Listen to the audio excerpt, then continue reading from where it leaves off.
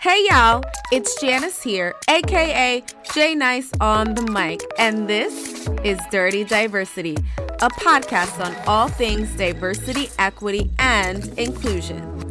This podcast is called Dirty Diversity because in this day and age, diversity has become sort of a dirty or bad word that causes a lot of knee-jerk and negative reactions.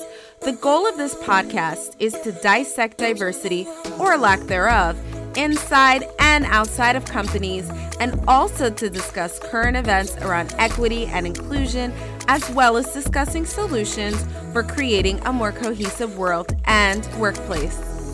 My name is Janice, aka J Nice on the mic. That was and still is my moniker on YouTube. Some of you may know I started a YouTube channel almost 10 years ago to discuss topics around race and Black identity, and it seemed to really resonate with my audience. I'm also a TEDx speaker, a professor, a diversity and inclusion consultant, and a writer with a PhD in organizational psychology. Welcome to Dirty Diversity, and thank you so much for joining me. I'm so happy to have you here with me.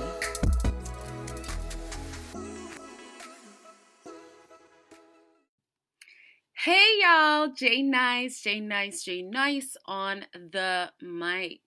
How are you all doing out there in internet land? We're having some interesting times. So I'm here with another episode. I wanted to fill your heads with some knowledge. I think I'm really trying to use this time that we have. I think this time is, in a really weird way, a huge blessing because we are all so go, go, go. Anyone who knows me personally knows it feels like I'm always busy. It feels like I always have a million things to do. And of course I was disappointed because it was, last Monday was my birthday, March 23rd, and I celebrated it at home. And I'm happy it wasn't a milestone birthday, but I know some people who were celebrating milestone birthdays and they were not able to celebrate it out, but that's small potatoes, as my friend Justin says. That's not really a big deal. We get birthdays every single year, and I just really encourage us all to look at the blessing in this really dark situation.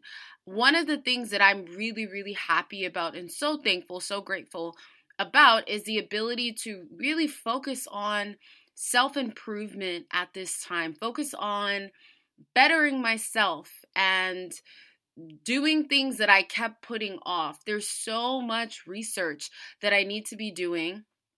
As a professor, I'm supposed to be putting out research, and I have found every single excuse in the book that I'm so busy, I'm teaching too many classes, and God has made a way so that I have the time now. So I really want to focus on this, use this time to focus and be productive, and I would really encourage you to do the same. And productivity could be getting rest. Maybe you're overworked and you're exhausted. I don't want us to feel obligated to write the book and start the podcast and do this and do that. All of that stuff is fine and dandy and is wonderful if you have the motivation to do that. But I also think for some people, myself included, we just need to rest. I just need to sit myself down, rest. I've been getting my 7 to 8 hours. I'm so happy. And just learning how to do more at-home workouts, which has been a struggle for me because I do not like at-home workouts. I've gotten so accustomed to the gym, to my weights, but using this time to just really be introspective.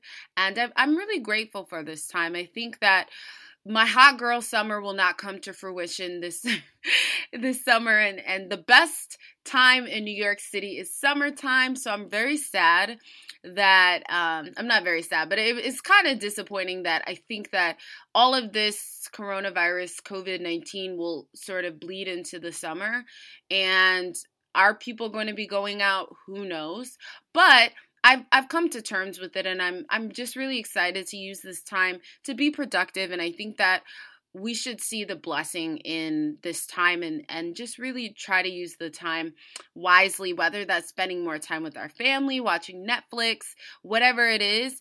I just would, I hope that we use this time. I've been listening to more podcasts, which is amazing. I have so many audiobooks I need to listen to, but so this episode, I wanted to chat about this really great article.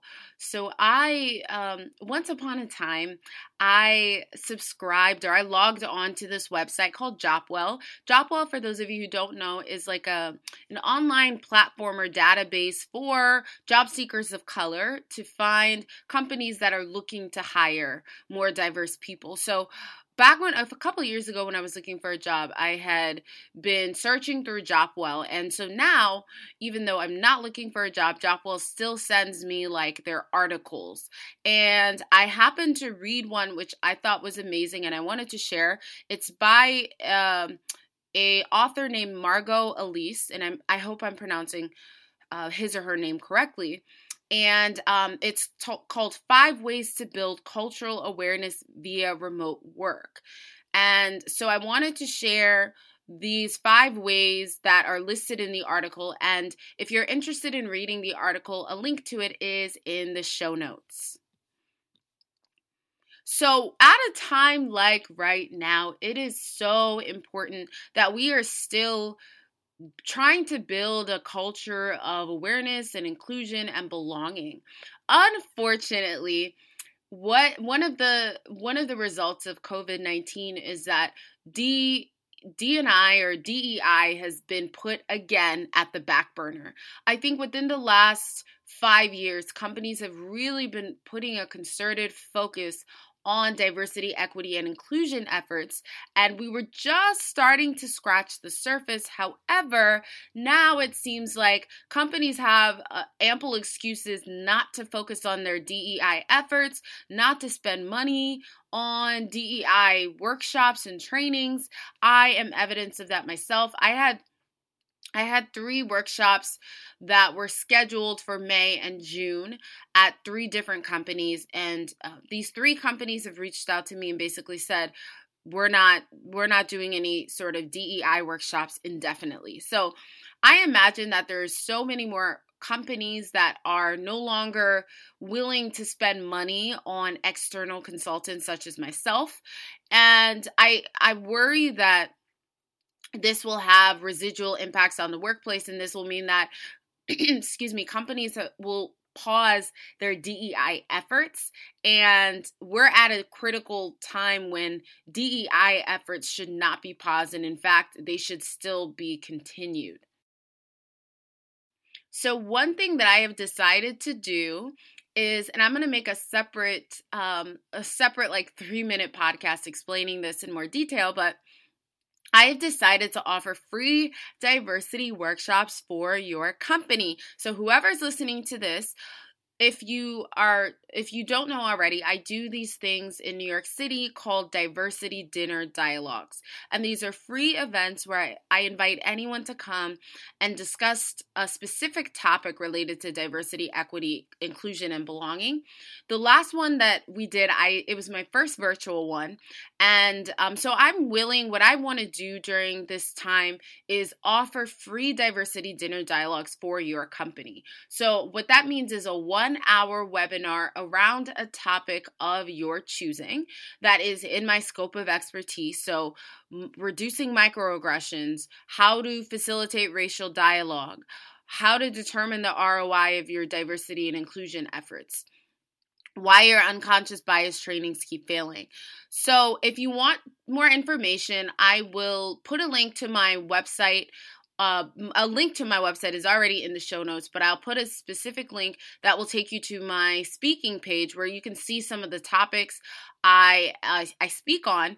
And I am willing to do a diversity dinner dialogue in your company. The reason I'm willing to do this for free is because I'm trying to get better acclimated to doing online webinars. I've done before or prior to COVID-19, I had done a couple for companies before where they paid me to come in and do these webinars, but I feel like I want to get a little bit more familiar, and I also don't want companies to stop focusing on DEI. So I decided that I want to bring these diversity dinner dialogues to your companies. So if you're interested in having me host a free diversity dinner dialogue, 1 hour diversity dinner dialogue on the topic of your choosing, please reach out to me. My email is in the show notes at thedirtydiversitypodcast@gmail.com, or my business email is janice@bwgbusinesssolutions.com. So both of these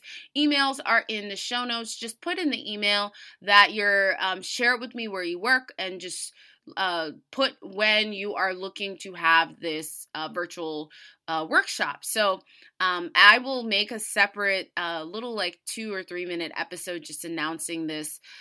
So that I want to make sure that everyone who would want to take advantage of this actually does. So, I think that it's really, really important to continue the DEI efforts. So, going back to the Jopwell article, in this article, it talked about ways that your company can still build cultural awareness amidst remote work. Because with remote work, you're not seeing the person, you're not seeing your colleagues, your coworkers, so it's a little bit more difficult to foster those bonds. But this was a very well-written article where the author explains different ways that you can still promote that sense of belonging and inclusion even while working remotely. So the first way to build cultural awareness is to host a virtual tour. So when I did a diversity dinner dialogue last week, someone told me that their company, or maybe it was one of my students actually, who told me that their company did or does something like an MTV Cribs. So it could be like Corona Cribs or COVID-19 Cribs tour, where you have people give a virtual tour of their home office or their workroom or of their kitchen. And this is a really cool way to allow people into your world and allow people to better understand who you are, where you come from. It's a good conversation starter. You might see a picture or something in someone's home office, and it's like, oh, what is that picture of? Oh, you went to this place. Oh, my mom is from this place. So hosting a virtual tour is a really great way to create a sense of inclusion and to allow employees to get to know their colleagues a little bit better. So I love this idea. You got to make sure that your home office or whatever part of your home you're showing is clean first. So that's the thing. You got to make sure you tidy up a little bit. But the second way to create or build cultural awareness via remote work, according to this article, is to build a shared playlist. I love this. I think that music is definitely a great way to join people together. I think, though, this could be interesting because if someone doesn't like your type of music, I know there's a lot of people that don't listen to hip hop that are not a fan of rap music and hip hop. So I think that, but I do think that despite this, there are songs that transcend race and gender and all of these things and that everybody loves. One song, I think that's a good example of this, is 50 Cent, In the Club. When this song came out, I was actually living in Minnesota. I was living in West Bumble, Minnesota. It was kind of a really, really small town, St. Cloud, Minnesota, an hour or so outside of Minneapolis. And that song was huge on the radios back then. And, thinking about it now, it's like, wow, some songs just transcend everything. So I think another example of that is Lil Wayne Lollipop. I think a lot of people like that. So I think that music is a good way to bring people together, even if people don't like quote unquote hip hop, because I've heard people say, I don't like hip hop. Or I've heard people say, I don't like country music. I'm sure there's country songs. I'm thinking of a couple from Shania Twain that everybody loved. I loved Shania Twain, that don't impress me much, and Still the One. I love Shania Twain, and she's technically considered country. Dixie Chicks. What's that song by Miley Cyrus's dad? Is that called Achy Breaky Heart?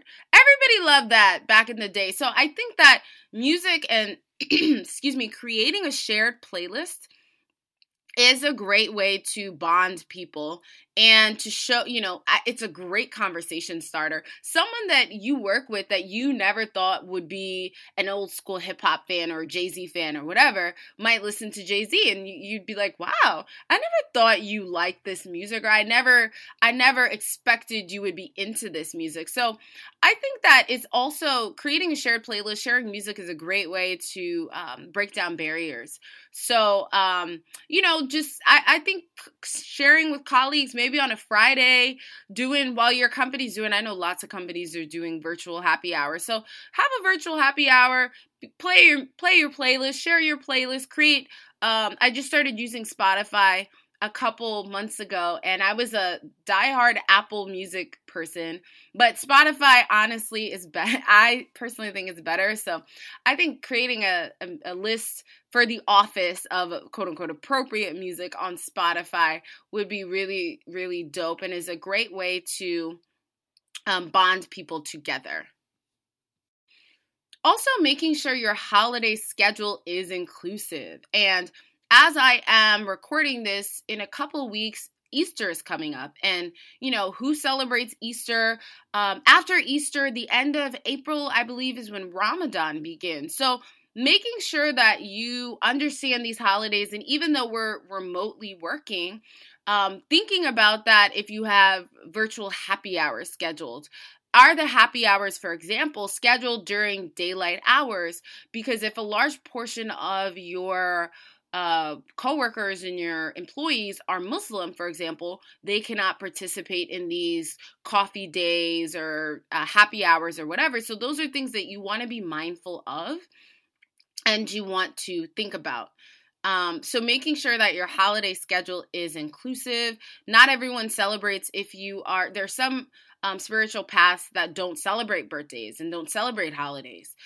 So you want to be mindful of all of these as well. So also a fourth way to build cultural awareness is to create a weekly or bi-weekly online mixer. And this goes back to also understanding some people, for example, if you have virtual happy hours, some people don't drink, some people, because of their different beliefs, may not. For example, I believe that Hasidic Jews on Fridays, there's certain practices and procedures that they do on Fridays where they don't engage in technology.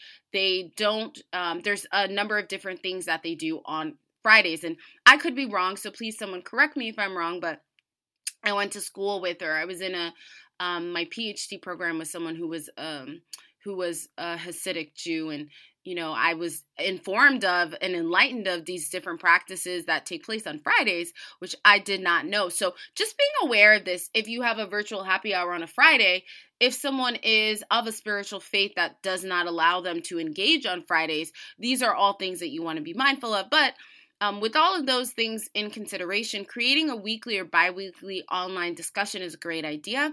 At my university, the department chair has us engage in these Monday morning meetings. And I think that it's a great way to just for us all to connect and just do weekly checkups because we're not seeing each other anymore. So I think it's really important during these times to create a sense of normalcy.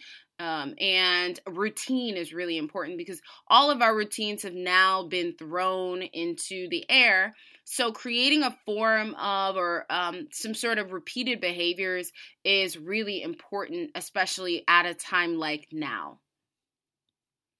And the last way that you can create cultural or build cultural awareness, even via remote work, I skipped this one. So if you're following along and looking at the article, I skipped this. So it's creating an internal virtual coffee date rotational program. So what it says in the article is each month have a rotational digital coffee break arrangement for coworkers. Supply gift cards for them to go to, I think, the nearest coffee shop or allow them to expense it. This time will give them a chance to get to know each other if they don't normally spend time together. Well, amid COVID-19, we're not going to coffee shops. We're socially distancing. But if you have a coffee maker or have a Keurig at home, I think that having like a time when you go to make coffee or having like coffee dates with your coworkers is really cute. During the day. So scheduling time for coworkers to connect and connecting with people that you wouldn't normally talk to on a regular basis is also a really great way to strengthen your organization. And even despite everything going on, it's a way to build a sense of camaraderie. So again, if you're interested in reading this article in detail, it is posted in the show notes. So that concludes episode, I'm starting to lose track of these episodes. I think this is episode 9. So episode 9 of the Dirty Diversity podcast. Look out for another like little mini short episode where I will be explaining this free diversity workshop I am offering to companies in the month of April, and I may extend it to May depending on how things go with COVID-19. If you would like to take advantage of this, please send me an email. My email addresses are in the show notes. And last but not least, thank you so much for everyone who's taken the time to review and rate this show on Apple Podcasts. I am begging you to please continue to do that if you have not done so already. What this does is it helps other people to find the Dirty Diversity podcast. So I would greatly appreciate it if you would take 2 seconds to just rate the podcast and provide a very short review. I love you all. Thank you so much for listening, and I will chat with you very soon.